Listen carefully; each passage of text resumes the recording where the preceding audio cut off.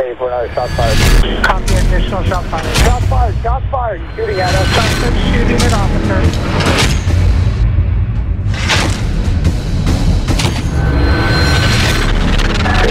Down. He's at the base of the stairs, white t-shirt, white male. Welcome back, everyone, to another episode of the Shots Fired podcast. I'm Mark Rudlich. And I'm Kyle Schobergen. Today, we have an awesome interview for you guys. We've got the sheriff from Pinal County, Sheriff Mark Lamb, and his chief deputy, Matthew Thomas, in studio with us. We are super excited for this one, guys. Thank you very much for making the trip out here to do this with us. We're excited. I think we're more excited. I know I sound like a boy going through puberty right now. I was going to say. My voice, but I'm still here. Yeah, what's going on with that? So, hey, we want to get the show started, but before we do that, we want to thank our sponsor for today's episode, TAC Ops. Make sure you guys jump over to the website, swatconference.org, get registered for the 3 conferences they have coming up. Mark and I will be at each conference. All 3 of them. Teaching some classes there. We're bringing the podcast to you guys live. So that should be a good time. So go check it out. You ready to get it going? Yep, let's do it. Cool. Sheriff, Matt, thank you guys for coming on the show. This is awesome. This is a real treat for us. We're excited. We have a lot to dive into. We can sit here and talk all day, but I think we're going to focus a lot of this episode on leadership within a police organization or any business organization. You guys are obviously a very successful, high functioning team at your department. So we want to break into your guys' minds and crack that code. True. So be careful there, bro. You're not going to like what you see. Yeah. Well, let's start out. Can you guys give us a bio of each of yourselves and how you guys progressed through your career? I'll start then.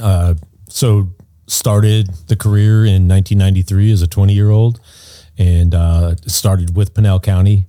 And started in our jail first, worked there. And that was kind of the thing back then, right? You started in the jail, did a little bit of time working in there. And then if you wanted to go out to the road as a deputy, you would. So I went out to the road, became a deputy and worked patrol stayed in patrol for a few years and then went off to traffic. And back then our traffic unit did like traffic, so fatals, DUIs, but we were also involved in drug interdiction and some of the gang stuff. And that's kind of, that was my forte. So I was attracted to that, got recruited out of that into undercover work, did undercover work, promoted out of undercover to street sergeant, went back to patrol and was a sergeant. And through my sergeant tenure, I was a sergeant almost 10 years. And through that 10 years, I was a patrol sergeant. I was a training sergeant. I was an academy sergeant. I went back to undercover as an undercover sergeant. And then, got from undercover, I went into motors. I stood up our first motor unit. So I was back in traffic and then promoted out of traffic as a lieutenant. And this whole time, we have a collateral duty SWAT team. So I was on SWAT as a, brand new SWAT guy, operator. And then I moved into a team leader position as a sergeant. And so when I promoted to lieutenant, I promoted into the lieutenant over SWAT, which is called our SWAT commander. And so I was a SWAT commander and I had narcotics and our anti-smuggling were assigned to me.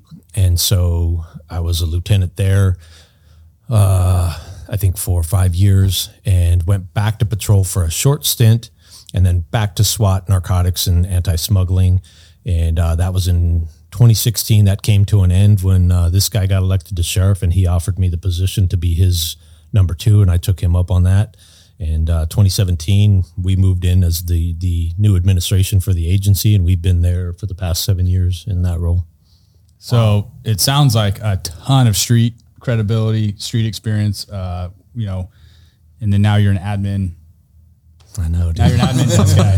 It's all good. I am. You said your fingers were sore from typing. Desk credibility. You were quivering when you said that. It's a lot of credibility. That's awesome. Sounds like you've had a hell of a career then. That's awesome. I've had some fun, yep. And you're now a book author. Yeah, I wrote a book about some of the fun I had. Yeah. Is that the first book that you've written? That is, yeah. That's the only book that I've written. And honestly, the sheriff's books are what kind of prompted this book because I had a lot of stories. He and I obviously spent a lot of time together. And so that first year as we were really getting to know each other because we didn't really know each other prior to him offering me this position. As we got to know each other and I told him some of these stories, he kept telling me, dude, you got to write a book. You got to write a book. And then he wrote his and he kind of walked me through the process, which prompted me to get off my butt and write a book. Nice. Oh, very cool. Yeah. And we'll get into the book a little bit later, but Sheriff, welcome. Yeah, man. Sorry, my voice is out. It's all good. I'm a real boy. You're nervous. We get it. Yeah, we get it. He's nervous around cameras and stuff. Yeah, I keep thinking every time I talk, my voice is going to be there, but it's not. that's all right. That's all good. I promise I'm becoming a man. We believe it. I took a little bit more of an unconventional route to law enforcement. Honestly, I grew up never thinking about being a cop. Never thought it never crossed my mind. Didn't grow up as a kid. I got out of, went on a mission for my church to Argentina, lived in a bunch of other countries, and came home, and my dad was a businessman. So I just got into business, started working for myself. And at one point I had a job as a herdsman on a dairy, which I loved. We talked about it earlier. Yeah. It's honest work. It's good work, but it just doesn't pay what it should. And it's your life. It consumes your life. And I just wanted to do more. And so went back to owning my own businesses and just was kind of pushing through and figuring out what I wanted to do. I knew I wasn't doing what I felt like I should be doing. And one of my neighbors, who actually Matt met the other night at my son's wedding, but one of my neighbors actually said, "Hey man, you want to do a ride along?" And I was like, sure. Why not? Nothing else going on. And he worked on an Indian reservation right next to Phoenix, or right next to Mesa, Tempe, and Scottsdale. Okay. So I decided to go. We do a graveyard shift. On that shift, we had a call where there was a 20-year-old, a dad who had caught a 20-year-old with his 14-year-old daughter. Get into a little fisticuffs. The kid runs out the back.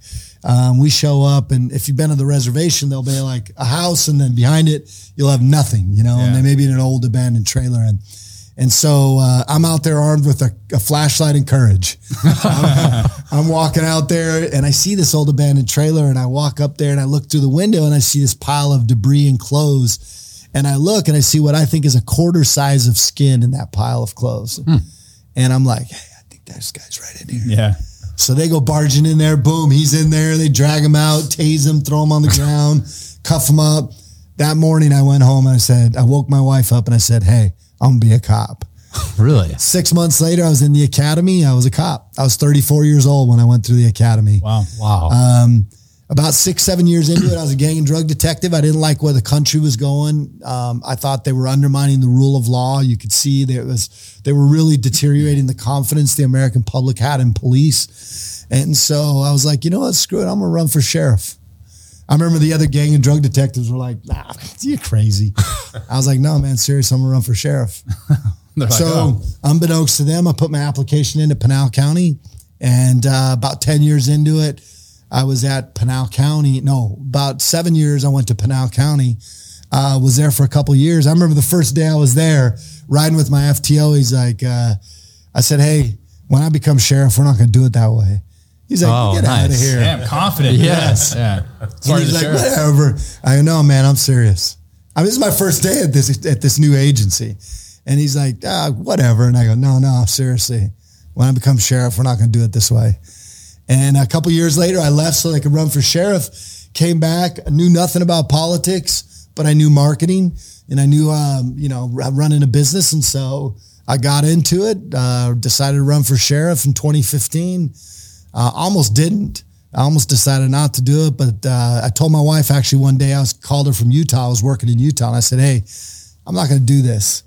I've read too much stuff. I'm just not going to do it. And then she said, okay. The next day, I couldn't shake the feeling. The next day, I couldn't shake the feeling. So I called her back and I said, screw it, let's do it. Yep. And so I ran for sheriff in 2016, 2017, I won, or in 2016, took office in 2017. It was a no-brainer. So Matt's my chief deputy. My deputy chief over the road was one of my sergeants. And I called him and I said, hey, would you be the chief deputy? And if you know this guy, he's as humble as they come, but just solid, loyal. And he just said, no, I'm not the guy for it, but you need to have Matt Thomas do it. Huh. And so I had known Matt, but we didn't know each other that well. And so, we gave him the job because I trusted that guy, and he's been an amazing leader. And where we're at as a sheriff's office is partly because of me, but a lot because of him and the other chiefs and the other supervisors we have. I get to go out and be the face of the agency, but they get to go out. They do all the work. They do the dirty work. So I just get to take credit for it. But that's kind of my story in a nutshell as far as law enforcement relates. When I ran for sheriff, I'd been a cop for 10 years. And a lot of people said, well, you haven't been a leader. And I said, no, leadership is not defined by stripes on your sleeves or bars on your collars. Leadership is defined by how you lead, by what kind of person you are, what your value system is. I mean, there's so much to leadership, but one thing we've known is you don't have to be a captain or a lieutenant or any of those things prior to being a leader. Yeah. A leader is what's in you and your ability to command and lead other people and do it in a way that they want to follow you. So 2 cool side stories. So he said that I met his first FTO, or actually the guy who gave him the ride along that turned him into a cop. I met that guy the other night, and we were at his son's wedding, and he says, Matt, do you remember me? And I'm like, nah, sorry, dude, I don't remember you. And he said, you taught me in the academy. And so I was like, what universe am I in where this is the dude? I was his RTO in the academy, and then he becomes the guy that gives my now sheriff the ride along that turns him into a cop. And, it's just one of those things where if you believe in a higher power, that things align exactly how they're supposed to align. That's divine providence. Things work out the way they're supposed to work out. And obviously Matt had trained this guy good enough to where I felt like, hey, I want to do this profession too. Yeah. And so I came in, did it, and I've enjoyed every minute of it. And the pressing question that everybody's going to ask, because he did do his mission in Argentina, is does he speak Spanish? Sí, habla español. Yeah. Habla el castellano, che. Oh, nice. So we're going to do a Spanish version of the podcast. Yeah. So pretty unconventional how you started your career. I mean, that's pretty unheard of. I mean, in all reality, you don't see that very often. Well, I'm kind of curious before we get into it, like what was the feeling in the atmosphere with the other deputies and I guess all of the staff at the sheriff's department when you're pretty new there? You're how old at that time? When I ran in 2016, I was 44. Okay. So I don't know, what was the vibe around the department with you running for sheriff? Did you have the backing? So the guys that were there before me, they had lost the morale. So the morale was low. Mm-hmm. And I had come there and worked there for 2 years, and Pinal County's big. It's the size of the state of Connecticut. It's 5,400 square miles. So you barely know the guys on your squad, let alone any of the other guys throughout the agency. We know them because we're the leadership. Yeah. But a lot of you, if you're just your patrol guys, don't necessarily know each other. And I could see I needed to do more. So I play softball. So I started playing softball with all these guys, playing in tournaments. And so in the 2 years I was there, I actually got to know quite a few people from different regions, a lot of the different guys. So at least they knew somewhat of me. Mm-hmm. But they knew they didn't want the other guys. And that helped me. Yeah. I'm not going to say that it was all me. That it was probably more so they didn't want the other guys, which benefited me. And I think they saw in me, they like, hey, I think this guy might do a good job. It helped once they knew who we promoted, like Matt coming on as the chief deputy. That started getting even more of trust from them, more buy-in. But even then, it still took us. It took us years to get the agency to a point where we really kind of wanted it to be. It was really like battered wife syndrome, man. It was like a DV type of relationship where the agency had just come out of this horrible relationship with our sheriff at the time, and now we have a new sheriff who seems to be the new great boyfriend, but everybody is still hesitant because they're like, wait, when's he going to hit us? Because, the last guys kept hitting us. And so it took us a while to say like, look, dude, it's all good. Yeah. We're not going to hit you. We actually love you and move forward. It was like 2-3 years into it. We would get with somebody and they'd say, why do you feel this way?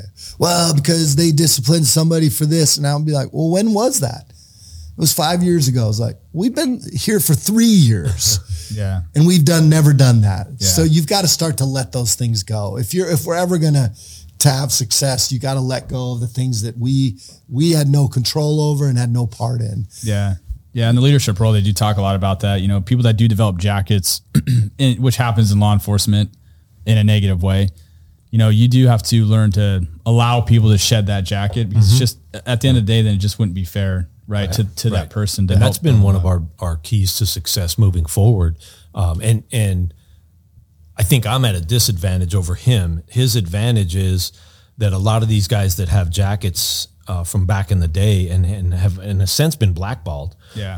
A lot of those guys, he doesn't know that history. So it doesn't give him any bad subjective opinion of them, where I know the history. And so I've got to override that. And we talk to our leaders a lot about this, is take the emotion out of your decision-making. Like, I don't care how I feel about this guy.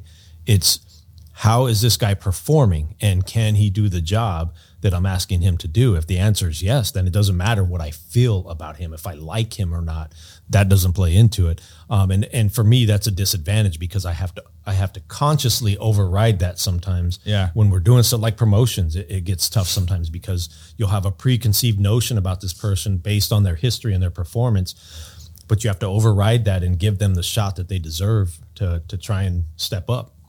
What I find really fascinating is where I come from in law enforcement, it was you promote within, you move up, you have to do a certain amount of time, and then you get those people that move up quickly, and there's always a perception of, well, they don't have that experience, they're not sure what they're doing.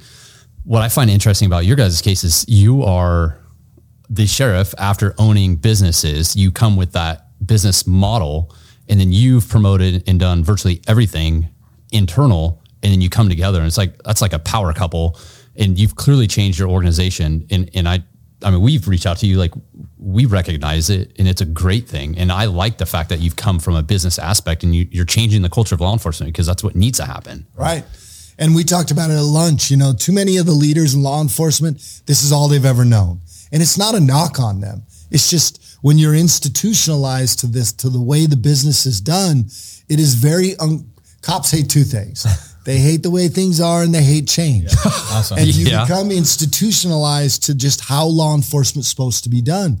And so when somebody comes in and says, we're not going to do it that way anymore, we're going to do it this way, it is uncomfortable for the majority of police officers, and especially guys who've been in it for 20, 30 years, who are now chiefs. They just don't always see it. So I brought in a very broad idea of what we could do, a business idea, a business approach to running a sheriff's office, treating it like we're going to brand our business and we're going to sell this product to our customers, which is our community. And we're going to, and they're also our investors. We're going to show them that they're getting good return on investment.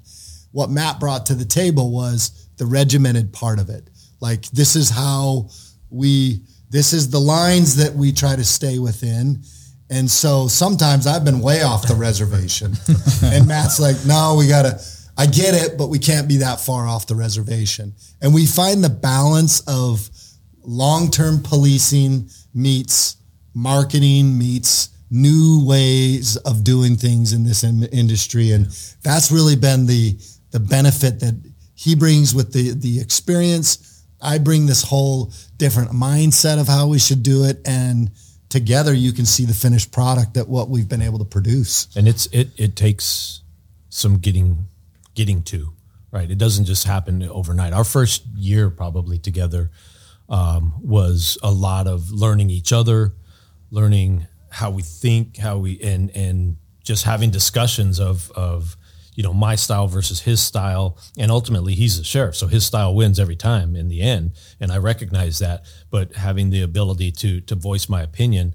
And that was one of the things, we had honest discussions going into this. And that's a lot of the behind the scenes that people don't know, is when he offered me the position, actually when the guy he was talking about first reached out and said, hey, Matt, Mark Lamb's going to run for sheriff, wants to know if you'll be his number 2. And I'm like, dude, get the hell out of here. Like, what do you actually want? And he's like, no, dude, that's like legit what's going to happen. And that's what he wants to know. And I'm like, nah, dude, stop messing with me, blah, blah, blah. Cause he's a jokester. We call him the emperor cause he's the emperor of jokes. But I thought he was messing around. Finally, we get down to it. And he's like, dude, I'm serious. He wants to know. And I said, well, look, dude, I'm a lieutenant in the agency. If he's looking for somebody to give him dirt on these guys so that he can use for his campaign, I'm not the guy. And he's like, dude, that's not what he wants. He just wants to know an answer to the question. And I'm like, well, yes, I would be interested. And to his credit, he basically said, I understand where you're at. I understand your current role. I don't want to communicate with you at all until we get to the point we need to communicate. And so we never talked excuse me, we never talked until we got to I think it was after the primary that we had. Really? So he had won the primary. Then we had a discussion about, hey, here's what I'm thinking. And then I was really blown away at the interview process because when he said, hey, I want to interview you because there's a couple people I'm talking to. You're the front runner. I said, okay. And he says, me and my wife want to come meet with you and your wife. And I was like, never taken my wife to an interview, bro. But to his credit, he had a very specific reason. And so we met and he explained to me his values, his mission, his objectives, and that family was of the utmost importance and that it needed to be an all-in thing. Not only me, but my family had to be comfortable with this decision and we all had to be in it together. And that's why we had the wives there too for the decision. And he was talking for about 5 minutes and I was just like, dude, I'm in, I'm all in. Like you're talking my language. And we kind of went forward from there. And so it just started as a good starting point because we had an understanding of each other. He knew where I was coming from. I knew where he was coming from. And we pushed forward. In the first year, we had some stumbles, because he's the sheriff. And so I don't know if he'll ever admit this, but he had to get used to being the sheriff because the first funny story we have is we go up to the executive suite, which is on our 3rd floor of our building. And he's like, hey, what office do you want? I'm like, bro, you're the sheriff. Like, you tell me what office I'm getting. And he's like, which one do you want? And I'm like, you're the sheriff, dude. You pick. And so it was the first funny little thing where we were like, you have no idea who you are right now, right? Like, you don't know you. Probably not. It takes time. Yeah. It takes time. And, for anybody out there that's a leader that's taken over in a different position there's always a feeling out process of trust. Yeah. And you can't undermine it. You've got to grow into it.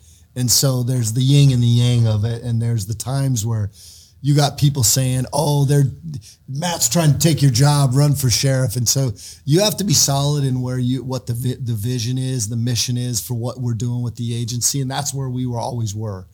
And so we were able to find each other's grooves and what works. And I don't get in the way. And he respects that ultimate authority of the sheriff, and everybody kind of does their job. And we've been successful because we let people do their job. I'm the sheriff. I ain't got time to go be the chief or the lieutenant or the sergeant. I ain't got time for that. Yeah. I need you to do your job and go out and do it. And I'm not going to get in your way. You let me know if you need anything. And we all kind of settled into that and pushed that downward. It was harder that took even longer. Yeah. That took several years, like we talked about. But yeah, just finding, I think really this is the problem with the world today. Nobody wants to find common ground. Everybody wants to hold the fort. They all want to build up walls and say, look, I'm not coming over there. I don't like who you are. And we don't find common ground. I met with Mayorkas yesterday. I had a great meeting. You know why? I didn't go in as an adversary. I went in as a fellow American, as a fellow law enforcement guy. We had a great conversation. We talked about the things that we had in common. We know we're not on the same page on other things, but we found that common ground, and ultimately we had a great meeting because you find the common ground. So most people, they look for, or they're not confident in themselves enough to know that they think that when somebody does something, it's to backdoor them or something. You've got to be very confident in who you are, what your mission is, and allow your people to be confident in who they are and what their mission is, and to do their job. Yeah. Well, I think your leadership shows that because you're both here. Like, like you travel together. I mean, we spent the afternoon with you. You mesh incredibly well, but your agency is still running, and you're confident with that. Oh yeah. What's interesting to me about culture, especially in a law enforcement community, is culture takes so long to build. Yes. And you guys are describing that, but you can crush it so fast. And like the battered wife domestic violence syndrome, that's pretty common in police departments, in all reality. And to get over that, man, it really is. It is so hard to build a positive culture when you're at that level. Well, if you think about it, I mean, just societal, right? Just think of the society we live in, and just all the stuff that goes on with friendships, relationships, marriages. When there's broken trust, dude, you could build that trust for years and you're solid, and one moment of broken trust, and you've damaged that for a long time, and it's hard to get that back. And so now you're talking about a whole agency that has a broken trust with their administration, and we're trying to build that. And to the sheriff's point, like I've had this conversation with lieutenants, like, dude, I was one of you. Like, I went through that with you. Yeah. So I get it. But they still didn't trust, because they had been they had the broken trust. And so it's difficult. And we believe you got to build a bank account. So you build a bank account, not only within your agency, but within your community.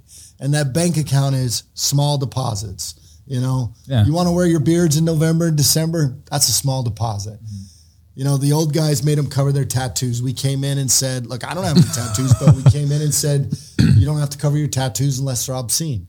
These are all little small things, but what it starts to do is it deposits in. So that when you do have that thing where you have to discipline somebody or where normally the agency would be like, oh, we hate the administration because they discipline Kyle, we've gained that trust with all the little deposits. It's the same with the community. You got to do things that benefit the community, little videos here, show the good things you're doing, because when those withdrawals come, which they will come, and the withdrawals are always heavier than the deposits. And if you got nothing in your bank account, that's what happens like in Minnesota or all these other places. Yeah. And it happens, it's not just within your community. Don't forget to put deposits in the bank account of trust within your own employees. And that starts by letting them do their job, making sure they have the equipment, standing behind them when they get into a shooting or some type of major thing where they need support. All of those things matter, and that's what builds that. That's what helps you transcend those withdrawals. Well, I think that kind of dovetails a little bit into, we wanted to talk about recruiting and retention, because that seems to be the number one problem that most agencies across the country are having. And you guys have seemed to nail it. And you talked about it already, Sheriff, and that's the marketing side of it and the business aspect that you bring to the table. And what you guys do is pretty interesting. I mean, you guys are like on the forefront of social media, now YouTube, with your Fridays with Frank, we were talking about. People get a kick out of that stuff. And if you look at the views on YouTube on it, it's in the hundreds and thousands. So can we talk a little bit about what kind of drove that idea? I'm curious, Matt, like when he presented that idea to you, knowing knowing your background in law enforcement, which is similar to us, just some average street cops. And then now you've got a guy that comes in and he's your boss, and he's like, we're going to do these things on social media and bring in, videographers and all this stuff like that. Pretty much goes against what we have all done in law enforcement. Yeah. And it goes against the traditional grain, but I'll be quite honest with you. How it all started, was me. I don't want to take full credit for it, because it was a conversation that I had that I then relayed to him that started this ball rolling, right? And so there were two things that helped us progress forward. And one of them was, I had always felt the way that we did PIO work in law enforcement was wrong. We tried to train cops to be professionals in media, and they knew nothing about that world. And so that was one of the things I told him that I felt we needed to switch, and we needed to recruit from the media world and just teach them about the cop stuff. That would be way easier. So that was one of our first moves. And then one of our other moves is I had done some media work locally, because we had the spotlight on us for a few years because of the smuggling stuff. So I had made a lot of contacts in the TV world. And so one of those contacts reached out and said, hey, there's this new thing called Live PD, and we want you guys to like talk to us about it, and we'd like to have your agency on board.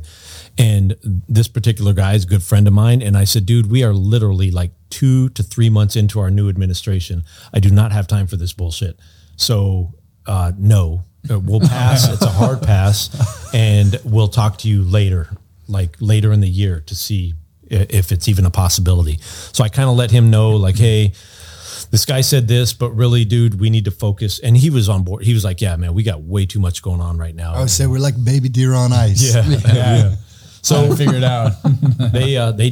He came back later that year. It was October. It was towards middle of October, I think it was. Maybe late October. I think it was like somewhere September, October, somewhere in there. So they come back and they said, hey, we want to talk to you about it. And I said, okay. So I told him, hey, they want to interview me to see if we fit what they want or are looking for. And he's like, do it. So, okay. So I had gone to Colorado for a sheriff's training on a Monday, flew on a Sunday, started on a Monday, started the conversations on Monday. yeah. Wow. And so By Friday, they were filming. yeah, No shit. no So, way. I do the interview and they said, we'll call you back. And they literally called back, I think within 30 minutes. And they said, okay, you guys are in and we want to be there filming next week. And I was like, holy shit. Whoa. Like there's a lot that needs to be done, right? With contracts, IGAs, all that kind of crap. Right. And so we slowed the boat down a little bit. And then the sheriff kind of took it from there. Yeah. Well, and we came in, when I told Matt, I said, one of the things we're going to do is we're going to brand the agency. We're going to make Pinal County a brand name.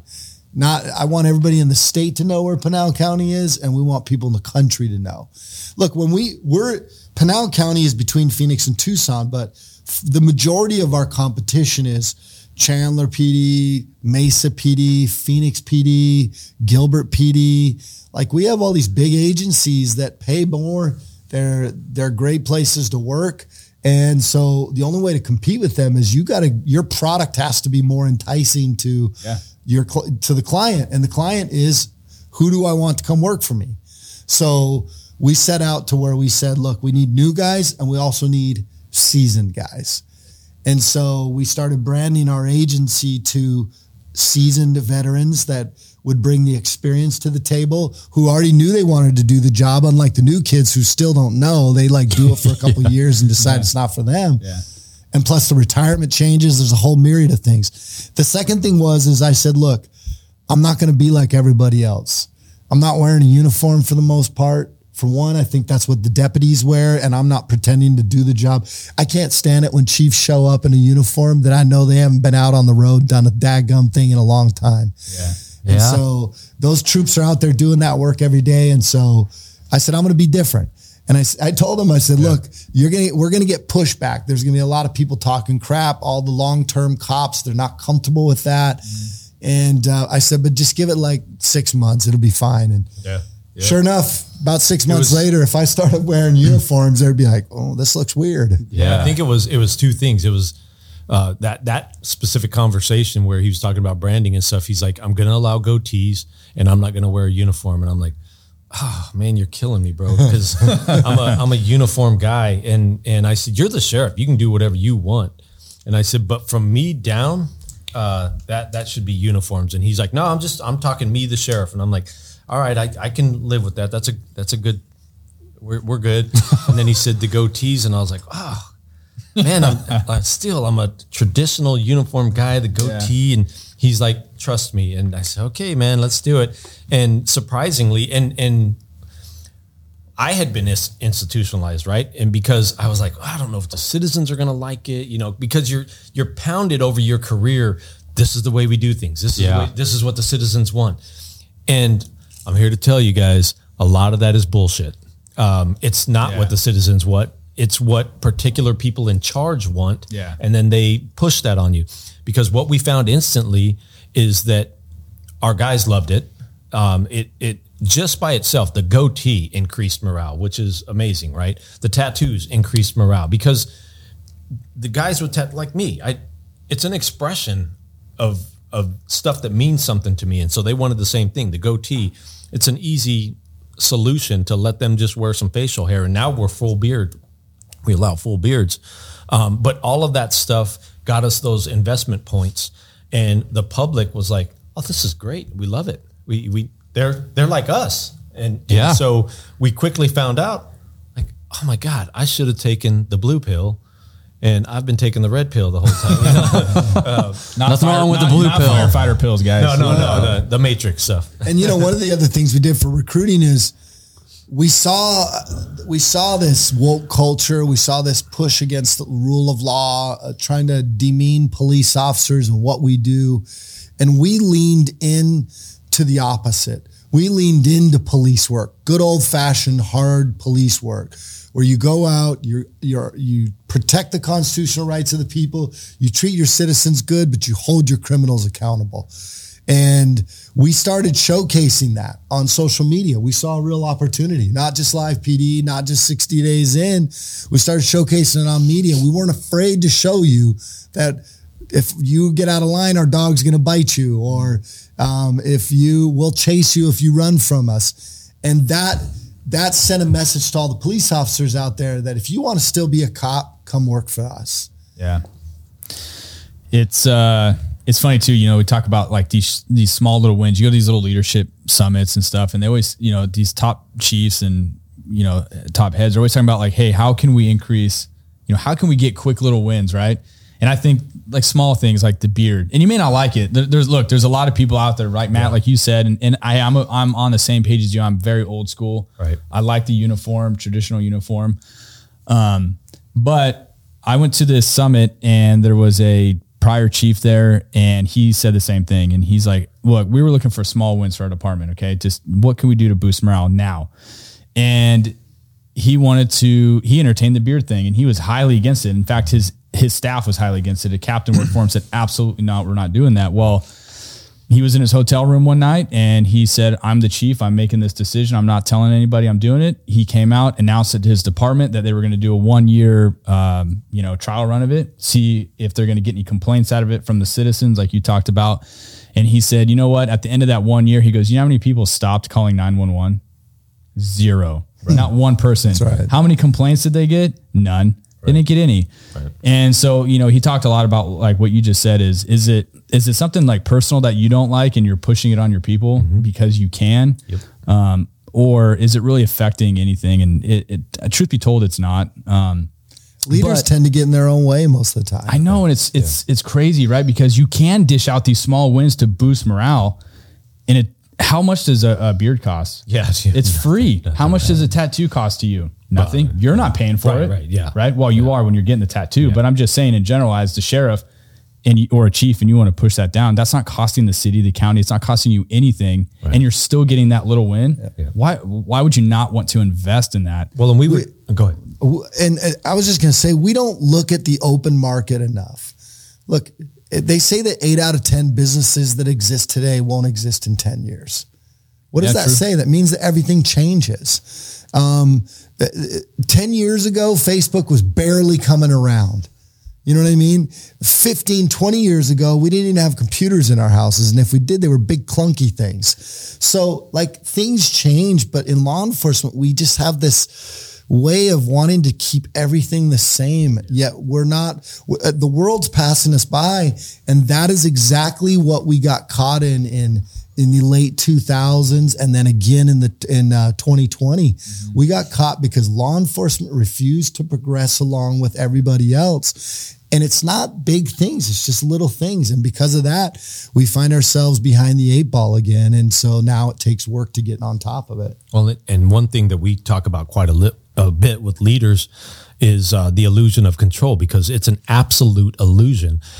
But the problem is, as cops, we're used to controlling, right? We're used to controlling scenes, controlling events, and trying to minimize damage and loss of life and loss of property and all that stuff. So we're used to controlling.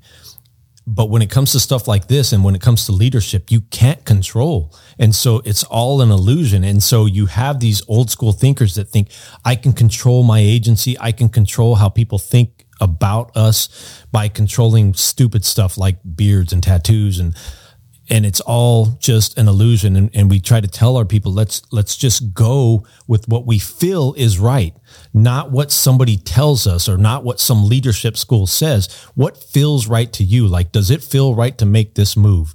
And if it does, and it's the right reasons and it's the right thing, then let's do it, and be damned with the naysayers, because they're the ones that are sitting there spinning their wheels and wondering, why can't we recruit? Why can't we retain? It's because you can't get out of that box you're stuck in. Yeah, I wholeheartedly agree with you. And the sad thing is that it's probably if you were to do a poll with police departments or sheriff's departments, it's probably the number one complaint they're going to have is recruitment and retention everywhere. Yeah. And I will tell you, a lot of that falls on them too, because a lot of guys have the ability to go out and do it, but don't believe in themselves enough to go step up and be a lieutenant or a captain.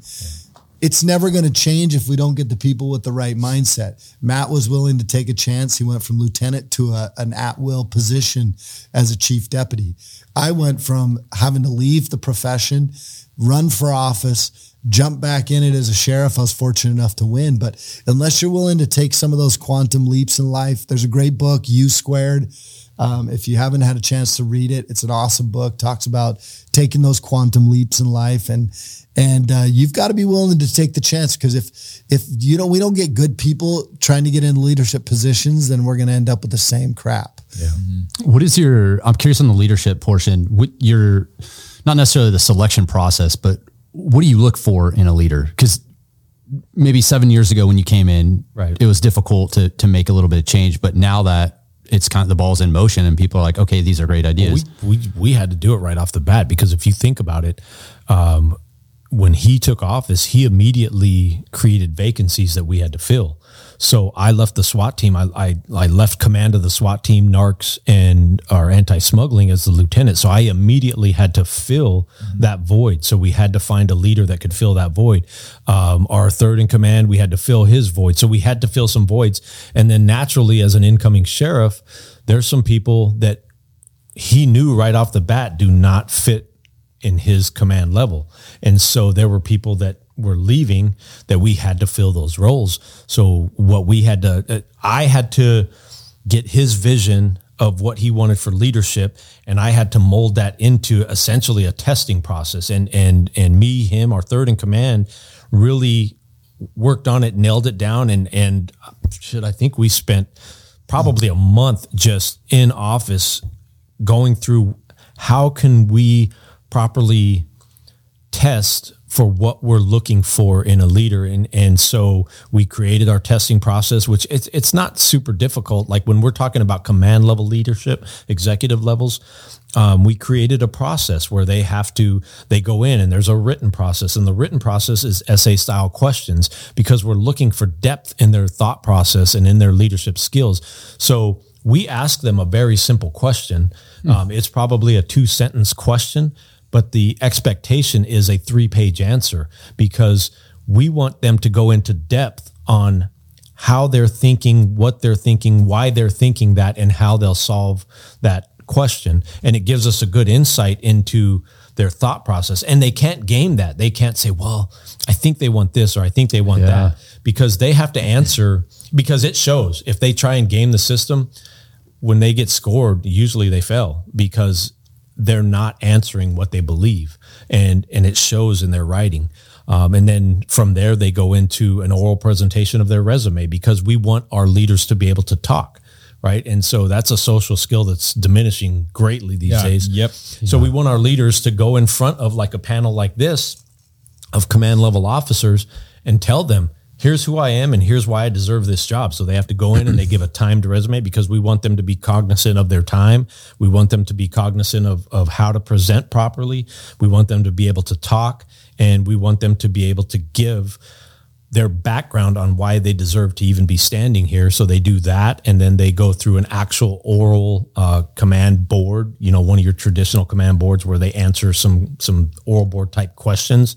And we're looking for a more global perspective, because what I find, particularly with guys that are going from sergeant to lieutenant, I always, when they come in, Chief, we want to meet with you to talk about the testing process. I want to promote to lieutenant, and I want to get your insight. The number one thing we both tell them is, what are you testing for? Testing for lieutenant. Start thinking like a lieutenant and start acting like a lieutenant. Yeah. That's the number one thing you need to do. And so that's what we're looking for in that oral board is, are they answering like a lieutenant, or are they answering like a sergeant running a squad? And that all shows itself. And so by the end of that, when our people that are ready and know what they're doing, they rise to the top naturally, because they know how to do everything that we put in front of them. And law enforcement is at a disadvantage, because we have to go through a process to become a police officer. So you're picking from a narrow field of applicants to be able to promote. If you're going to promote to a lieutenant, you're usually only testing from sergeants. So it's a very narrow field. It's not like the private sector where I can just go out and pick who I want. one of the issues we ran into when this administration, the prior administration, would go through a testing process, but they really would just wanted to give Mark the job. Yeah. And so then they would just give Mark the job. And so everybody quit testing. So one of the things that we had to do is we had to make it a fair test. So we worked hard on putting the test together because we weren't going to have the control after that. Once the test was done, whoever was at the top of the list, that's the next guy to get promoted. Is it the ideal way to do it? No. But if you don't create some level of cops want to know, like, hey, if I reach here, I'm the next in line, or I want to know that it's fair. And so what we had to do was we had to accept that. Now, did we get some guys that weren't fruitful leaders? Yes. But the process you put in place should weed those guys out and get the right people in place. And look, you may want a truck, but I may get a Prius. Okay? We did talk about that. Inside joke. Yeah. Inside Kyle has a Prius. Yeah. Kyle does have You may a Prius. want a truck, you may get a Prius. My job as a leader, Matt's job as a leader, is to figure out how do I make that Prius work for what we need. I wanted a truck, I got a Prius, but guess what? The Prius is still going to get me from point A to point B. I just got to figure out what the benefits are of that person. So that's part of your leadership too, is saying, okay, wasn't the ideal person, it wasn't who we thought we were going to get, but he's still we've got to figure out what his talents and what his gifts are and figure out how we bring those out of him, make him a good leader. And so that's a lot of leadership too, is you're not going to always get what you want, but you can turn that person into what they're capable of being. Yeah. And the better you are and the better your leadership is above them, everybody either they start to rise to that level, or they weed themselves out. And so what you're trying to do is create a higher level so that they continue to push up with you.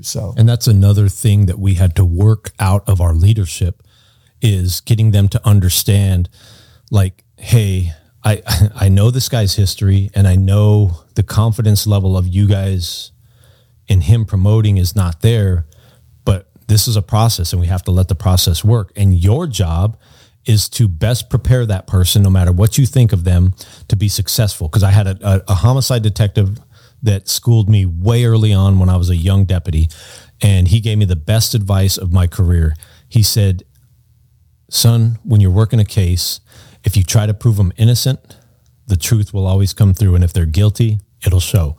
And I was like, that's solid advice, because we tend to look for the guilt. Yeah. And then, that throws us off of the actual right trail sometimes. And so it was some of the best advice, and it applies to leadership, because if you look to make somebody successful and they suck, they're going to suck, no matter how much you help them. And we've had that happen. And the other thing we're not afraid to do is put you right back to where you were successful. So if we have a sergeant that promotes to lieutenant and he can't function at that level, and he's proven that over time, and it's not one of those things where we're gunning for him, it's where they prove that they just cannot function at that level yet. So we put them back at the level they can properly function at, and we pick somebody else and put them in there. And that is our methodology. Is if you test and you get through that test at number one, you're going to go. But the expectation is you're going to succeed. We're going to do everything we can to help you succeed. But if you still can't succeed, it's not a failure. It's just a setback. You've got to go back. You've got to get some more time. You've got to learn some more things. And then guess what? If you test number one next time, you're going to be right back in that spot. We're not going to blackball you and say, oh no, you fucked this up once, so you can't be back. And you've got to show, I like that. And you've got to show them that you believe in them. When guys come up, I'm like, Kyle, congratulations on your promotion. You're going to do awesome. We know you're very capable of doing this job. I look forward to seeing what you do, whatever. Because if they walk in and I'm like, and they see in your face that you really don't believe in them, trust me, it'll show in their performance. Yeah. But if you can show that if you give them a true, we're behind you 100%, we think you can do this, they'll do much better. We found that they all seemed more cream rises to the top than sinks. And I think sorry. It's just interesting that you say that, because I remember a lot of people getting promoted on these lists, sergeants and lieutenants, and everybody's perception just immediately goes to they suck, or I don't want to work for them, and I don't want to fucking listen. Like, they're just damned already without even giving that opportunity. I like the fact that you're like, no. Well, and You're getting that. One of the keys to our success, and I have a bad delivery method in probably in a lot of instances. Hey, so do I. So that's my number one complaint from people. Yeah, your delivery sucks. And so my Sorry. delivery sucks on occasion. That's one of my weaknesses that I've been working on. But one of the things that we do when we do promote somebody is we communicate with them our expectations and the perception of them. And so when we promoted our first captains, I sat both captains down and I said, hey, welcome aboard. Here's the expectations, blah, blah, blah. By the way, as your leader, here's the things I see as your deficits, and here's what you're known for throughout the agency. The things that people won't tell you in front of your face that they'll say behind your back. I'm going to tell you those things, and I'm only telling you because I want you to be successful. I want you to understand how people perceive you, what people think of you, what I see as your deficiencies. And I'm telling all of this up front because I'm going to help you work on it however I can, because I want to see you successful. And I want you to overcome those deficiencies because you're going to be a better leader when you do. Now, again, some is my delivery, some is ego. Some people get really butthurt when you do that. But the guys who have and I've had this happen, like, holy shit, I didn't even know that people thought of me that way. Yeah. Like, yeah, dude, that's how you're viewed. And those guys that accept that feedback and humble themselves a little bit and say, cool, I want to attack those problems, and they get after it, some of our best leaders. Yeah. And that's where the benefit of, I can be the guy that's like, you're going to do great. And Matt's the guy that says, you're going to do great. You got to work on this and this and this. Interesting. And I'm the guy that continues to say, hey, I keep hearing nothing but good things about you. Keep doing that. Keep doing it. So there's a balance. You've got to have some people in your place that are going to have some tough conversations. But I'm also the guy that is not afraid to say, hey, we got to let you go. That's just the way it is. Yeah. It's a business. For me, it's a business, but you've got to have Matt and I work real well together because I can be the good guy. He can be the good guy, but he can be the honest guy and say, look, you got to work on these things and these things. And we jokingly said in the very beginning, I told him, I said, look, any good news is all you. Any bad news, I'm the guy, because I'm your guy. By design, the number 2 is the guy, right? I'm the guy that delivers the bad news. I'm the asshole, all that. And I told him, I said, I don't have to get elected, dude. You do. So, that's a thing, whether you want to admit it or not. And honestly, he's the head of the agency. He's the face of the agency. So it is his job to bring the positivity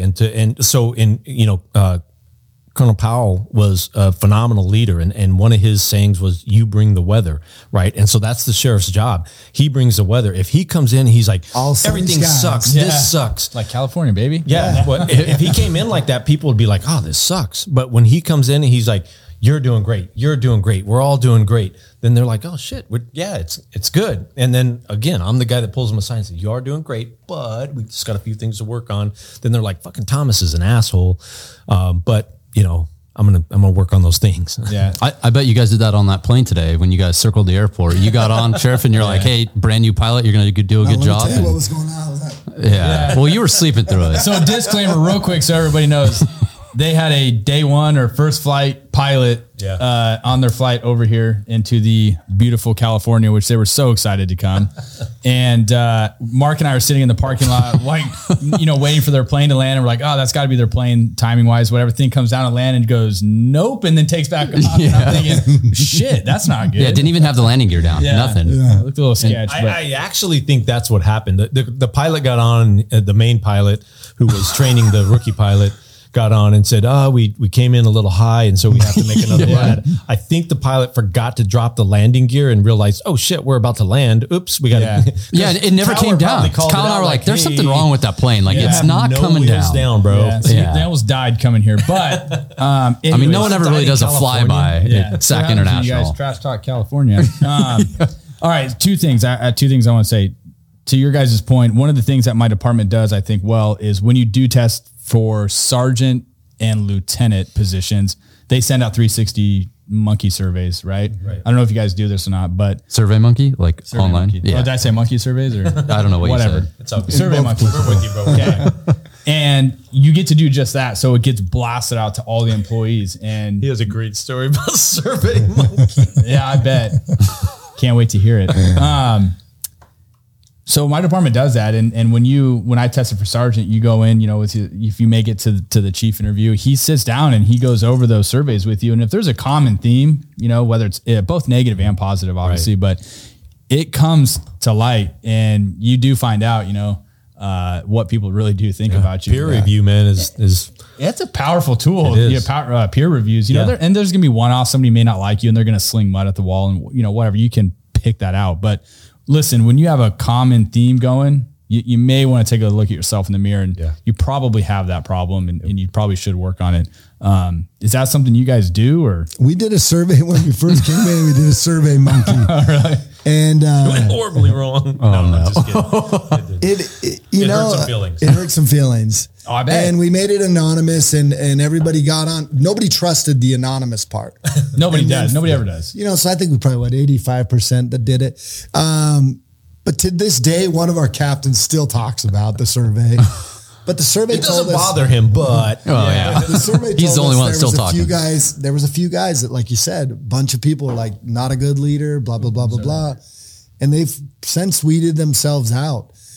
So the survey was pretty spot on. A couple of them have really used it and flipped it. Like Matt said, a couple of people have taken that and said, oh man, I didn't realize that. I'm going to change it. And they've become great leaders. So it was good and bad. I mean, ultimately you don't want to see the stuff about yourself either. No, of course not. Cause I included me in there too. And it's, you don't ever want to see that, but honestly, you need good feedback. How else are you going to get better? Politics keeps you humble too. Like I'm in politics. So politics, when you start thinking you're pretty great, go post something and you'll start seeing real quick. People don't think you're that great. And that's one of the things when we were talking about social media and stuff, that was one of the things that I really had to tame myself on because, I've grown to love this guy and, I'd do anything for him. And so when they attack him, I'd be like, fuck these people. I want to fight. And he's like, no, settle down. Yeah. So I'm like the bulldog that he's pulling back. Yeah. And I'm like, no, just let me go, man. I'll take him. Yeah. That's funny. The second thing I wanted to touch on was kind of your background being in a more business world, and then coming into law enforcement late and then running for sheriff and being very successful. And look, I'm not saying this is what we should do. I'm just throwing this out there. What you guys think? What if you start to get more business minded people who are entrepreneurs and start investing them or bringing them into the law enforcement culture at maybe lieutenant captain level? Because you said, you're not a cop anymore at that point. You are an administrator. You are a business person at that point. If we could afford to send more guys to not police business schools, but actual business schools, they would see this profession very different. I said the three things that I brought to the table were I did have law enforcement experience, albeit not as much as my opponent did when I ran in the first race, business skills, and then personal skills. In the beginning, the most valuable was probably the business skills. I could have not been a cop and I still could have been successful because I surround myself with good career law enforcement guys. You could take a business guy, pop him in as a chief of police. I promise you that agency, as long as he has a good number 2, good number 3, that agency will probably be far more successful than most agencies. Yeah, they don't have to be cops because you have people in place that know the police business. Exactly. You need somebody that can take that mindset and bring a different mindset to it. Matt has become a pro at budgets. These are things that you become like, we're running a business. We are responsible to the taxpayers. People work hard for that money. And they were way out of whack when we first took over. We had to fix it all. And within the first 2 years, we were over budget. After that, we've been under budget ever since. Because we pay attention to that. All that stuff is business. And so there are skills that you just can't acquire in this profession. We've started to take our lieutenants and say, hey, look, we want you guys to create your own budgets because we want you to get a feel for the business part. And that was a big part of what I knew from being there. because I was one of those guys that I always wanted more. I wanted more. I want to know more. I want to learn more. I want to be responsible for more. Give me more shit. Come on. And so I was always asking as a lieutenant, I never had my own budget, and I would constantly ask, can I have my own budget? Like, I have a SWAT team. I have all these undercovers. I have this anti-smuggling squad that needs all this special equipment. Can I have my own budget? And they would always say, no, that's our job. You know, you have no business looking at budgets and stuff like that. And so they always shunned us away from that, which is a disadvantage for anybody trying to move up, right? Because you're not learning. And so when we took over, that's one of the things we flipped to, is we said, no, you guys are actually going to learn about the budget, and you're going to be responsible for your own budget. So we're going to start handing this stuff off, because I can't run this whole thing by myself. I need you guys. And so we started teaching them. From first, we brought in our main county finance and procurement and said, we're going to baby step this thing through. We want you to understand the global perspective, the county budget as a whole, and why taxes matter and why our rating matters and why. So we brought them in to teach our command staff that stuff. And then we baby step forward into their own budgets and how the SO budget works and how it's allotted and all that stuff. And then stepped them forward into their specific budget for their area. And now we have, like, we're going into budget season right now. Our lieutenants and above are all proposing their own budgets. And here's what I need. Here's what my people need. Here's the equipment we need for our areas, which makes it so much simpler. They know, they have insight into what's going on. They're invested in that. They have the experience, and we told them from the beginning, I am working on my replacement as we speak. From day one, the day I took this chair as chief deputy, I am working on my replacement. So I'm training all of you so that we can figure out who's going to be this guy next, so that whether it's Sheriff Lamb or the next sheriff, they have somebody that they can plug into that position, because we owe that to the county. We owe it to the agency. I've spent my whole life here. And our mantra from the beginning, he brought in two things: fear not, do right. And that was like decision-making stuff, right? Just do what's right. Don't fear all the bullshit. And then the other thing that we brought in is the thought process of leaving it better than we got it. No matter what it is, we want to leave it better than when we got it. And that was not the case up until then. They were, previous administrations had not been that responsible. And so we said from the beginning, we want to have this place better than when we got it. And when we leave you in charge, we want you to make it better than when you got it. And we want to keep that going forward. Because, if you're in martial arts or any of that stuff, like when I leave, whoever fills my seat, if they are more successful than me, then that's the ultimate.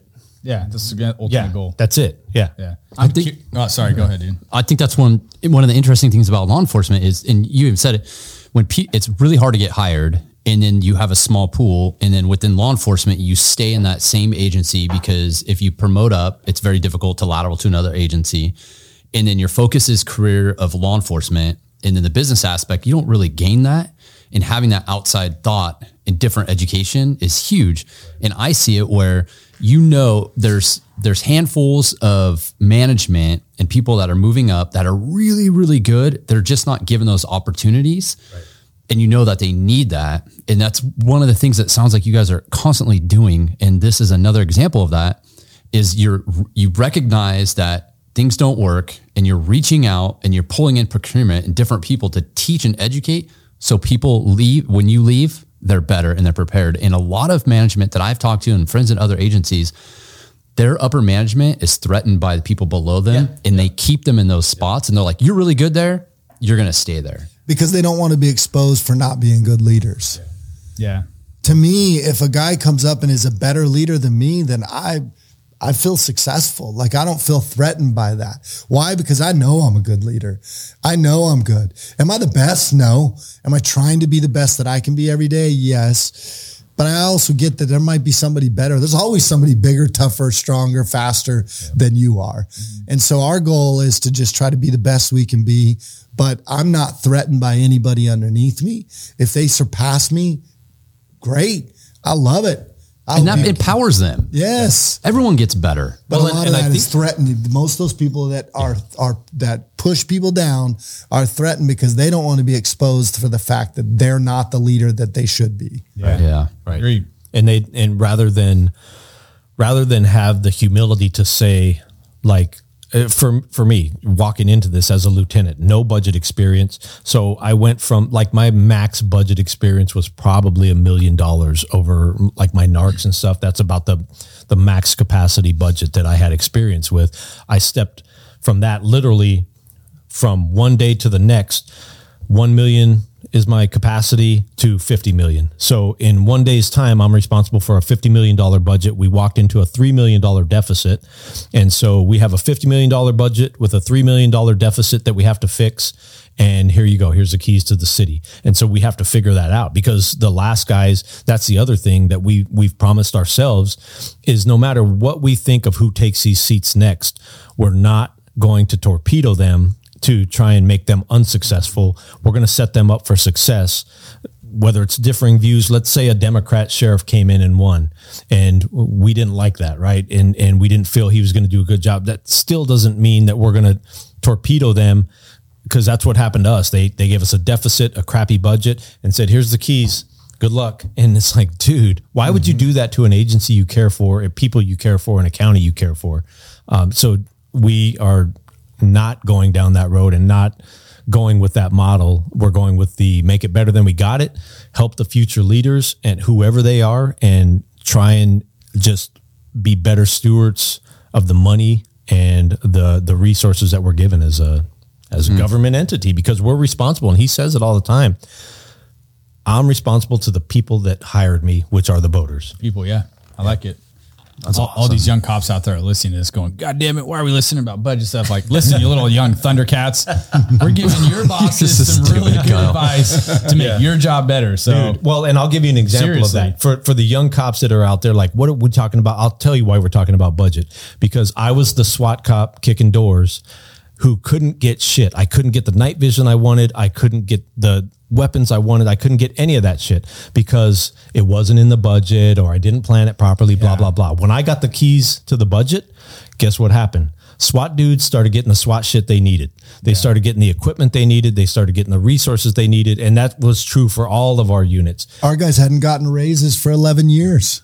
Wow. Now they get raises almost every year. And you're Why? still under Because budget. It's a business. I've been in sales for a long time. I know how to build relationships of trust so that when it comes time to get my people what they deserve, I go to work. I start to do all the legwork of building those relationships, using, the sales tactics to be able to get the things from the county that we need to get, but at the same time being cognizant to the taxpayer. And it's give and take too, learning like the sheriff's saying, learning the business side of it, to where you understand when you're dealing, because when we're dealing with county government at the executive level, you're dealing with CFOs and CEOs essentially.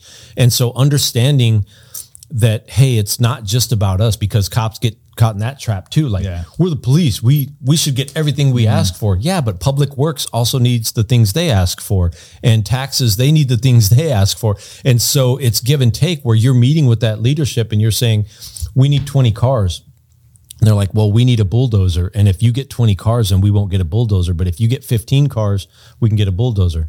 Cool. Then let's go with 15 cars so you can get your bulldozer.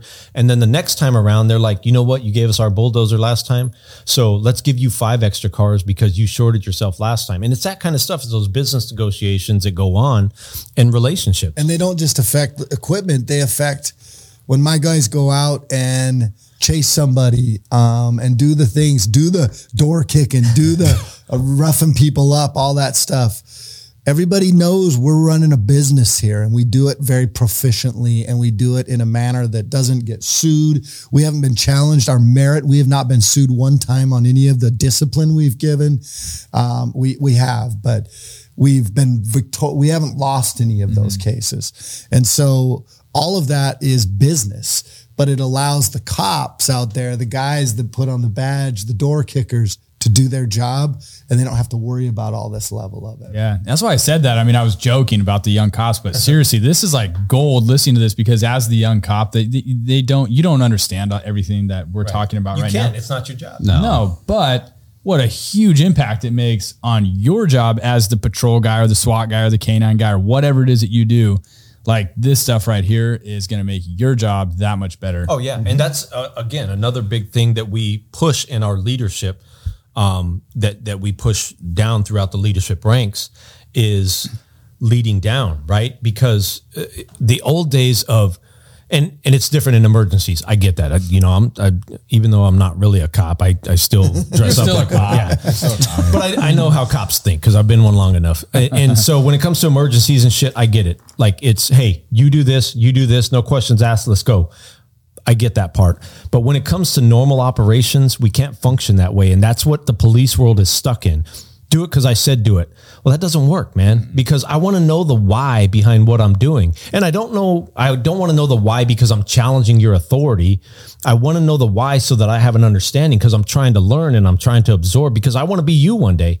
And so I can only get there if I understand what it takes to get there and understand why you're thinking what you're thinking, why you're giving the orders that you're giving. And so that's another thing that we push is like, give these people the explanations that they deserve, because A, it's going to help them, and B, it's going to give you buy-in, and it's going to make everybody's life a lot easier, and it's going to give them a different perspective that they don't normally get, and it just helps the whole process. Yeah. Wow. I think this whole segment on leadership was I mean, there's so great. many, like, I mean, Oh, look, dude, rabbit hole. dude, It's the reality is, intertwined. yeah, like you could spend a week talking about leadership and really not even scratch the surface, but like, these are all like super good nuggets for people. Oh yeah. I don't know how many chiefs or captains, or I know there's some admin that listen to our show. They've reached out to us, and this is good information. I actually do a thing where I say, I do leadership training, and I say, I have a slide that says it's your fault. So if you're not hiring, it's your fault. Yeah, that's true. If your budget's out of whack, it's your fault. It's not your troops' fault. It's your fault. Yeah. So you got to figure out what it is that you got to fix. Like, what is it you need to adjust? Because ultimately you're the guy. If something's wrong in my agency, I don't get to go bitch to anybody. It's my fault. And I better get to fixing it and figuring out. Now, do I have people that help me fix it? Yes. Yeah. But I think oftentimes leaders are like, oh, the market sucks. We can't hire anybody. BS. Yep. That's BS. I'm hiring. Other places are hiring. It's not easy, but it's still, you can still do it if you're out there hustling. Most cops will tell you, look, I'll sit in a room full of chiefs and I'll be like, how many of you are having troubles hiring? They'll all raise their hand. Yeah. And I'll say, how many of you, when people ask you if you want your kids to be cops, tell them no? I said, stop.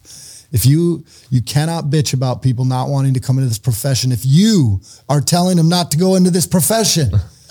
That's pretty powerful. And I'm like, stop telling people that.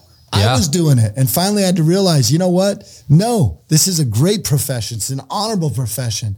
We need warriors now more than ever. And so absolutely you should get into this. If you want a challenge and you want to have a great job that pays you a good, consistent salary. I've been a businessman where you don't get a check every 2 weeks. Yeah. These kids get checks every 2 weeks. They underestimate the value of that. They get a retirement. They get all these things. It is still a phenomenal job.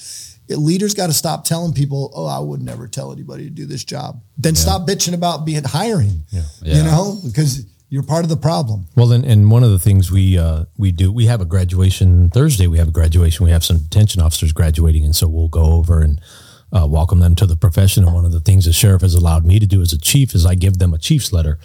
And it basically welcomes them to the profession. And it kind of lines out for them, welcome to the profession, welcome to a huge family. Here's the expectations. We expect you to be a guardian of the position you're given. And we expect you to be a warrior when the time comes. Like, this is a no bullshit job. And sometimes it calls for violence. And I had another great old guy told me one time, he said, son, we are in a customer service environment in policing. If the customer demands violence, we got to give it to him, and we got to give it to him quick, and we got to give it to him hard, and we got to give it to him fast, because that's what wins fights. And is what keeps you alive. And so we kind of tell our guys that, and we give them this opening letter. Welcome to the profession. Here's our expectations. First, we expect you to be a guardian and a pillar of your community. And then we expect you to be able to get down and dirty when it's time to do that. And we back you on that because What we else know. is in that letter? And the last thing is that we give them a pocket constitution and we tell them, this is your guiding principle. This is what we all swore an oath to. So we give them a pocket constitution to carry with them because we always want them, if they're ever a question in their head, they should pull that out. And that is their guiding document as to how they do their job. Nice. Constitution trumps policy every day of the week. Yeah. Nice. Wow. You guys share like a powerful message with people. I mean, you guys are, I guess it is why, you know, the American sheriff, I mean, dude, seriously, like what you guys bring to the table is not something you see all the time in law enforcement. You guys have a different philosophy on this and it's really working. And I really like it.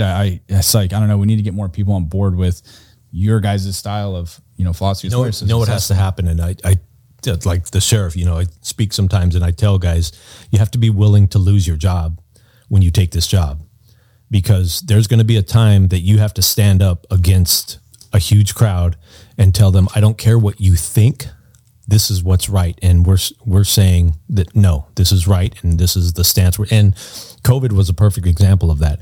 We took some hits during COVID because of our stance, but I'll tell you what, and you can be wherever you want on this subject, but when it was all said and done, we were on the right side of history on that one. And it was because we stood for the right stuff. Somebody said to me the other day, well, the Chiefs can't say that. And I said, yes, they can. They may lose their job, but they can absolutely say it. Yeah. It's true. And that's the difference. Like, look, there's no guarantees. Yeah, it's a little bit easier for me because I have a 4-year term, but that doesn't mean that I'm not going to get voted out when that term is up. You know, but for us, it's never been about whether we stay in power or whatever. For us, it's about doing what's right. And if it's good and by the people, then they'll vote you back in. If not, then you take your ball and go home. Yeah. And we're both guys of faith, right? We have a strong faith in God. And when we took these positions, that was one of our discussions that I didn't talk about is I'm a big predetermined guy. I believe that my number's already punched. I just don't know the date. And so it's coming eventually, that my path has already been predetermined. I have a little bit of influence on that. I can be like the Israelites and roam for 40 years, or I can go the way I'm supposed to go. And so when we got into these positions, that was one of the discussions we had is like, let's go with what's right. And a lot of times when we have a tough decision, he'll say, you know what? Let's go home. Let's take the night, sleep on it, and let's come back tomorrow. And 10 times out of 10, when we come back, we're both like, yep, this is the way we're supposed to go. And we know it's the right way and it's worked out. And we've said, if we're not supposed to be in these positions anymore, that's because our path is going a different direction now. Wow. I think by you guys putting yourselves out there, I mean, you guys are in the limelight in the nation, you know, you're not just the face. You had mentioned you're the face of the department. I'd say you're running on to be the face of the nation right now, of the country, and which is a good thing. And I guess what I would ask, wow, you look great. Yeah. He asked to do. I'm at the front of the camera. I look like twice the size of everybody else. Yeah. We're like, no, we don't wear makeup in here. You don't need the powder. He asked if he could do makeup, if there was makeup before the show. And I'm like, no, we don't do that. We're just a couple of cops. Wing it. No powder, no nothing. No powder, no nothing. I'm just teasing. He did offer us the massage parlor downstairs. Yeah. Kyle's never offered that to me, but he first thing to you guys. Guys, I know we're having some great conversation, but I want to remind you, we are sponsored by Ice Barrel. Yeah. If you like cold therapy, you want to get in good shape, get your health right, make sure you go to Ice Barrel. And it even helps restore your voice in some cases. It even helps you become a man. Yeah. And at checkout, make sure you enter the promo code SFP to get yourself a discount. Word. Icebarrel.com. Check it out. Icebarrel.com makes this show possible. Yes. Thank you so much. There's your promo. Yeah. Nice work, guys. All right. So let's Not bad for my first go time. ahead. Yeah. So let's talk about the media and how you handle critics and what you've done to really promote your agency with the media aspect and how that's a changed. lot to it. I wrote a whole chapter in my book about. You did. We'll get to the books. We'll get to the those who books. mind don't matter, and those who matter don't mind. Fuck the critics. Give us the Look, watered down version. You're gonna get critics, okay?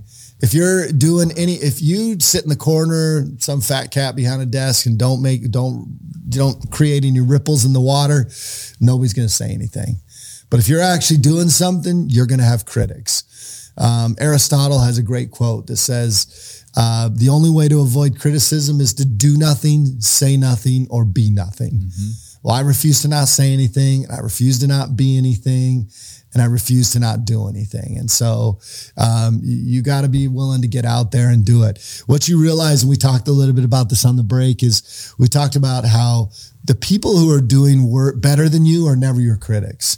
It's always people doing worse than you. And one thing I talked about in the book that helped me is, because it's hard.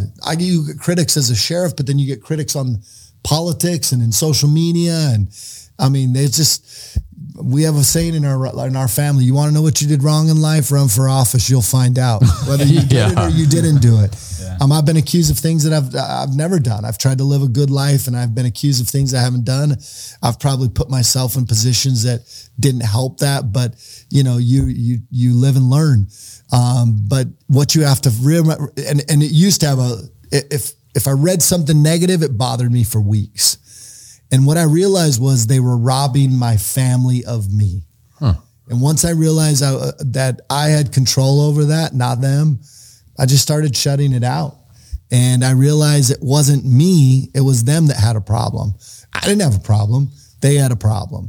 Whether it was they were unhappy with their life, or they weren't challenging themselves, or whatever they were doing, they felt it necessary to tear down somebody who was doing something. And so once I realized that, I was able to kind of come to terms more with the critics. As far as the media, I owe the media nothing.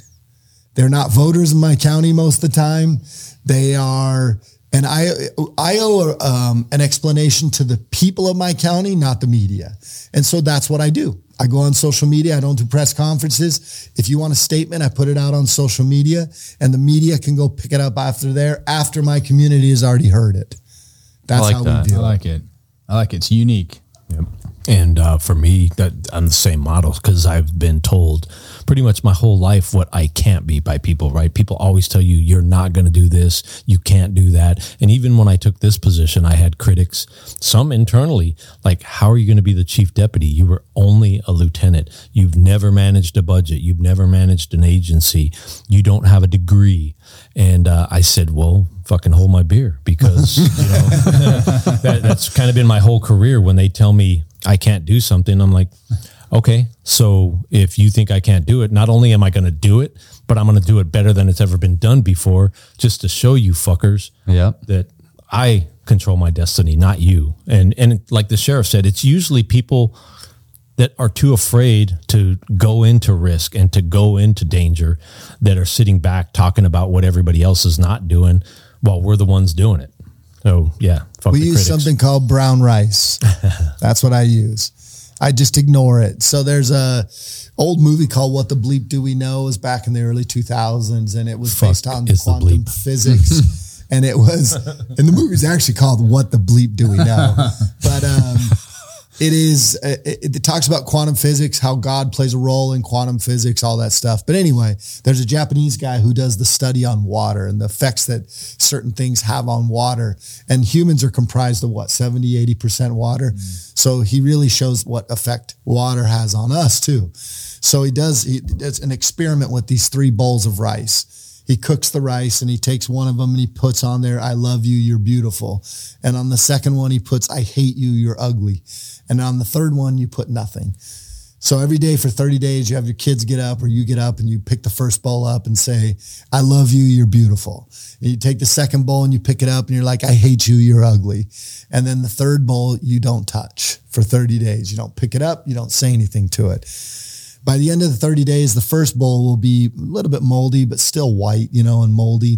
The second bowl will be moldy and nasty. But by far the worst bowl is the third bowl, the one that you paid no mind to. So we brown rice people, we let them chirp over here. You just don't pay them any mind. It actually frustrates them. They make mistakes. They do things. They get angry because they're not getting your attention. And in the end, it has no effect on you. I choose to be positive. I choose to focus on what I'm doing, and I brown rice everybody else that's a critic or a naysayer. I think it's good to listen to some of the stuff your critics say, just because there are some things you can learn from it and just be like, you know what? I probably do need to make an adjustment here and be better in that category. But don't dwell on it, because the fact that you're getting criticism means you're over the target. They don't shoot anti-aircraft bullets at planes that aren't even close to the target. They shoot them out on planes that are close to the target. So, And a perfect example of him carrying that out in politics was in his first run for sheriff. When they asked him, it was a debate, I think. Your opponent says this, your opponent says that, and he was like, "Oh, I have an opponent." Yeah, what the opponent says all. That's funny. Wow. Let's see here. So I have a question. What is your next step in politics after your term is up in 2024? Do you plan on running for office or? You know, a lot of people, I'm going to give you my answer, but a lot of people say, "Oh, I knew you were going to do that." I honestly had zero desire to move anywhere else. I think sheriff is one of the top positions in law enforcement. I actually met with a senator recently, and I'll tell you that story in a second. But the reason I met with the senator is because I'm actually considering running for U.S. Senate in the state of Arizona. I'm just tired of where politics are in our state. What you see on a national level is not indicative of what's going on the ground level in Arizona. Our party, the Republican Party in Arizona, is fractured and divided. And so we've got to bring it back together. And I looked at the landscape of the candidates that were out there, people that we thought could win, and I just couldn't see anybody out there. And I'm not one of those guys that waits for somebody else to get out the truck and go do it and deal with the bad guy. I'm the guy that's supposed to do that. So I said, you know what? Screw it. I'm willing to do it. Matt and I talked about it. You know, he and I are both kind of the same mindset where we get these stages and we feel like we need to push to another level. I'm in a position where I need a quantum leap. I need to push to another level. We've done a lot at the agency, and we could still do a lot more, but I also feel like this might be that time where I have to jump. You know, and then I lost my son and my granddaughter and my soon-to-be daughter-in-law in December in a tragic car accident. Put me off the rails for a few weeks, maybe a month. But then when I came back, I realized that life is no guarantees. There is no guarantee of tomorrow.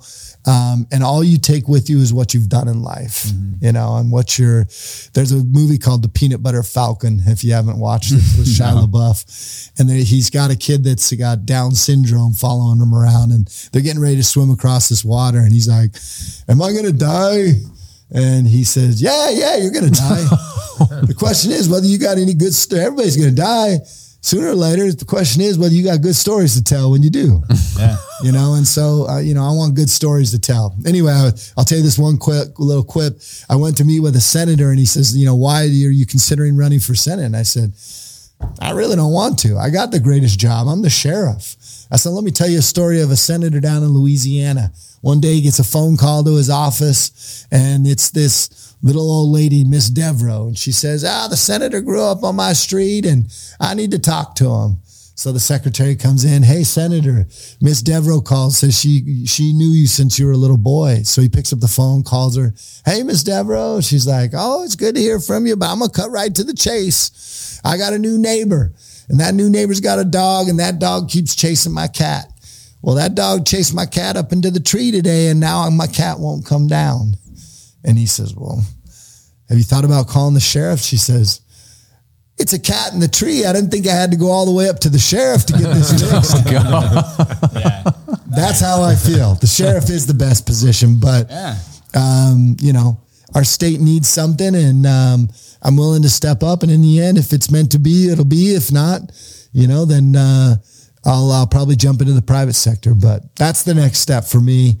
And, you know, it's a hard decision because I love being at the sheriff's office. I love what we've done. I love the employees, and I feel a sense of commitment and devotion to them. So that was the hardest thing for me to kind of make that decision. Yeah, I bet. Nice. Well, talk a little bit about your guys' books here. Where can people find them? A little bit about them, and yeah. So I wrote this book a few years ago. It's American Sheriff: Traditional Values in a Modern World. I just think we've lost contact with traditional values of toughness and overcoming difficulties, that life is not all, you know, roses and sunshine. Life will punch you in the face over and over again. And so a lot of those things I talk about in this book, and a lot of personal experiences, kind of a background on my life intertwined with traditional values. And then I wanted to write a second book called American Sheriff Rules to Live By. I'm somewhat of a Renaissance man. I like to read. I like the classics. And there's a poem by Rudyard Kipling, If. It's a great poem. And so this book is based on that poem, the different stanzas of the poem. I tell stories of the different founding fathers, the stories of sacrifice, of courage, of determination, things that we need as Americans now. So it's American Sheriff Rules to Live By. You can get these at americansheriff.store, americansheriff.store. You can get them on Amazon too, but why give some money to the big guy, Yeah. Give some, if you come to me, I actually sign them and send them out myself. Just my wife and I doing this, and my wife has a couple books as well. And I know when I wrote these books, I think everybody has a book in them. Everybody's got a story to tell. Yeah. And I told Matt, I was like, hey, you got an awesome story to tell. Like the things Matt's done in law enforcement, especially relates to the border, which is a hot topic right now. I was like, you should really consider writing the book. And, to his credit, he did. Yep. So for mine, it was a labor of love. Kind of, I knew from the stories that I had told the sheriff about some of the stuff we did that were counter cartel operations, and some of the undercover stuff we did, and some of the unique, just stories as we went through them. Because when you guys know how it is, any cop out there knows how it is. When you're doing the cop work, you're just like, whatever. This is the work we're doing. It's what's in front of us. We're dealing with it. But then when you start talking to other cops about the stuff you've done compared to what they've done, because a lot of it is normal, right? When we get into the SWAT world, a barricade is a barricade, HRTs are HRTs, search warrants are search warrants, some of them more extraordinary than others. But for this particular work that we were doing, there were no other law enforcement agencies in the nation doing the type of work we were doing as local law enforcement, right? And so we were out doing counter cartel operations on U.S. soil where the cartel really holds operational control of those areas. And it was the remote desert areas of our county. And so we had done all these crazy operations, and a lot of it we were learning on the fly because it wasn't law enforcement. It was more military type operations. So as I told him some of these stories, and I just told other people some of the stories, or, you get that, dude, you should write a book. And you're always like, write a book? Who the hell is going to read this? And, through our discussions, I was like, all right, maybe I should. And one of the big driving factors was like, man, a lot of good people did a lot of good work and put in a lot of hours fighting these bastards. And I really want to memorialize all the stuff that goes on behind this big camouflage curtain that the normal public doesn't see. The nights we spend away from families and the work that we're doing that nobody knows about, that's keeping the country safe, them safe, their community safe. So I got a bunch of those operations together, and then it's on the Mexican cartels, it's on the Mexican culture. And so I knew, like, okay, I'm a white guy, so I kind of have to qualify why I'm talking about the Mexican culture and how I know about it. So I start the book off with how I grew up, because I grew up in a rough area of Phoenix. It's the south side of Phoenix. It was predominantly Hispanic neighborhood, gangs, all that kind of stuff. And then as I got into my teens, we moved out to a farming area, predominantly Hispanic. I worked in the fields next to the migrants in the summertime. We would do summertime jobs out there. And so I was working with the migrants, still, kind of immersed in that culture, and married to a Mexican wife. Her family is they actually came over illegally initially and then got their citizenship later on in the 80s. And the area they're from is heavy with cartel activity, and they've been extorted, they've been robbed, they've been killed. And she has family members that have died at the hand of some of the cartels. And so I start off with kind of who I am, a little bit about me and why I know what I know about what I'm talking about.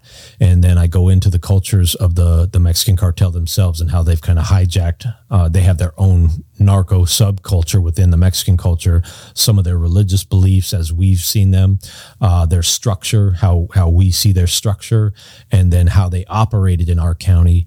And then I go into the operations themselves and kind of take it from there. And yeah, that's it, man. Wow. Awesome. Well, you guys got us copies, and I can't wait to read them. Yeah. Yeah. So mine's like C spot run. So if you can, Hey, that's my level of pace. reading, then you're good Yeah. to go. And mine has pictures because I'm a cop. Oh, perfect. A little bit of coloring book there. Yeah. So Yeah, but hopefully people will go check them out. I mean, look, we Yeah. do these because we want to share our stories, but at the same time, it's a labor of love, and it's hopefully you'll come support us at it. Yeah. And for mine, I have my own website as well. It's onetimenation.com. My handle on Instagram is Deputy One Time. And so I took the One Time and onetimenation.com, and same thing. They can order the book and I sign them for them and send them out to them, or they can find it on Amazon, Apple Books, all that stuff. that's really cool. And the sheriff and the chief have agreed to, if you guys drop a comment in this video, and the sheriff disclaimer said it's got to be a good comment. Yeah, good comment. It's got to be a good, cool comment. You Can't guys, be like, I hate those guys. yeah, you ain't getting a free book, but drop a tricks. comment, and you guys enter a free chance to win a signed book by these guys, and we will deliver that to you. So appreciate you guys Via mail, doing most that. likely. Oh yeah, we're not coming to your door and dropping it off. Yeah, We're via gonna mail mail. it to you. They were gracious enough to donate a couple books. They've signed them, and we will get them to you. So drop a comment and enter a chance to win the books. Yep. Gentlemen, we peeled back a lot of layers of this onion, particularly about leadership and policing and organizations and stuff. And it has been phenomenal. I learned a ton listening to you guys. Thank you very much for taking the time out of your guys' day, taking the time from your families, your organization to come here, speak with us, to our listeners and fans that watch the show. I mean, I seriously, I can't thank you guys enough. You guys have been fantastic. Been awesome. You guys have been great hosts. Yeah. And we appreciate you guys and what you do, your service to your communities. And thank you to all you cops out there we do this because we love this profession. We love you guys. We love everybody who puts on the badge every day, the feds even. One of them's watching. Damn it. We love all of it. And we love all the civilians out there that support us as well. Honestly, we couldn't do this job without that support. So just want to say thank you guys. Be safe out there. And all the cops out there listening, no matter, feds, local, state, whatever, keep the faith, man. We got to stay in the fight. Don't be discouraged. Don't listen to the media. They're pushing a narrative that's not true. And I can tell you as a leader, and we talk to leaders all over the country of law enforcement agencies, the narrative of the public doesn't like us is bullshit. The public loves us. And those of you who are working the street, the patrol officers know this because you're dealing with it every day. So keep the faith. Don't listen to the hype. Do what you know is right and just keep pushing forward because we need you. Fear not, do right. Oh yeah. Well, thank you guys for being here. It's an honor for us to have you here. We know how busy you are. So we really actually want to thank your county for sharing you and for everything that you know, for sharing for everyone, for all of our listeners. I know I've learned a ton of stuff and I'm going to take it to heart, and I have growth myself. And I know a lot of people have learned a lot. I wish you the best of luck in everything from here on out. Thank you so much. I can't wait to read your books, and you guys are amazing. So thank you so much. Appreciate it. All right, guys, thanks for supporting the show. Again, comment, like, and share it with a friend if you guys got value out of it. Subscribe to our channel. It helps us grow to be able to bring guests like this into the studio to give you guys good content. We're trying to make everybody safe, do a good job. And with that said, we'll see you guys on the next show, and take care. Keep moving forward.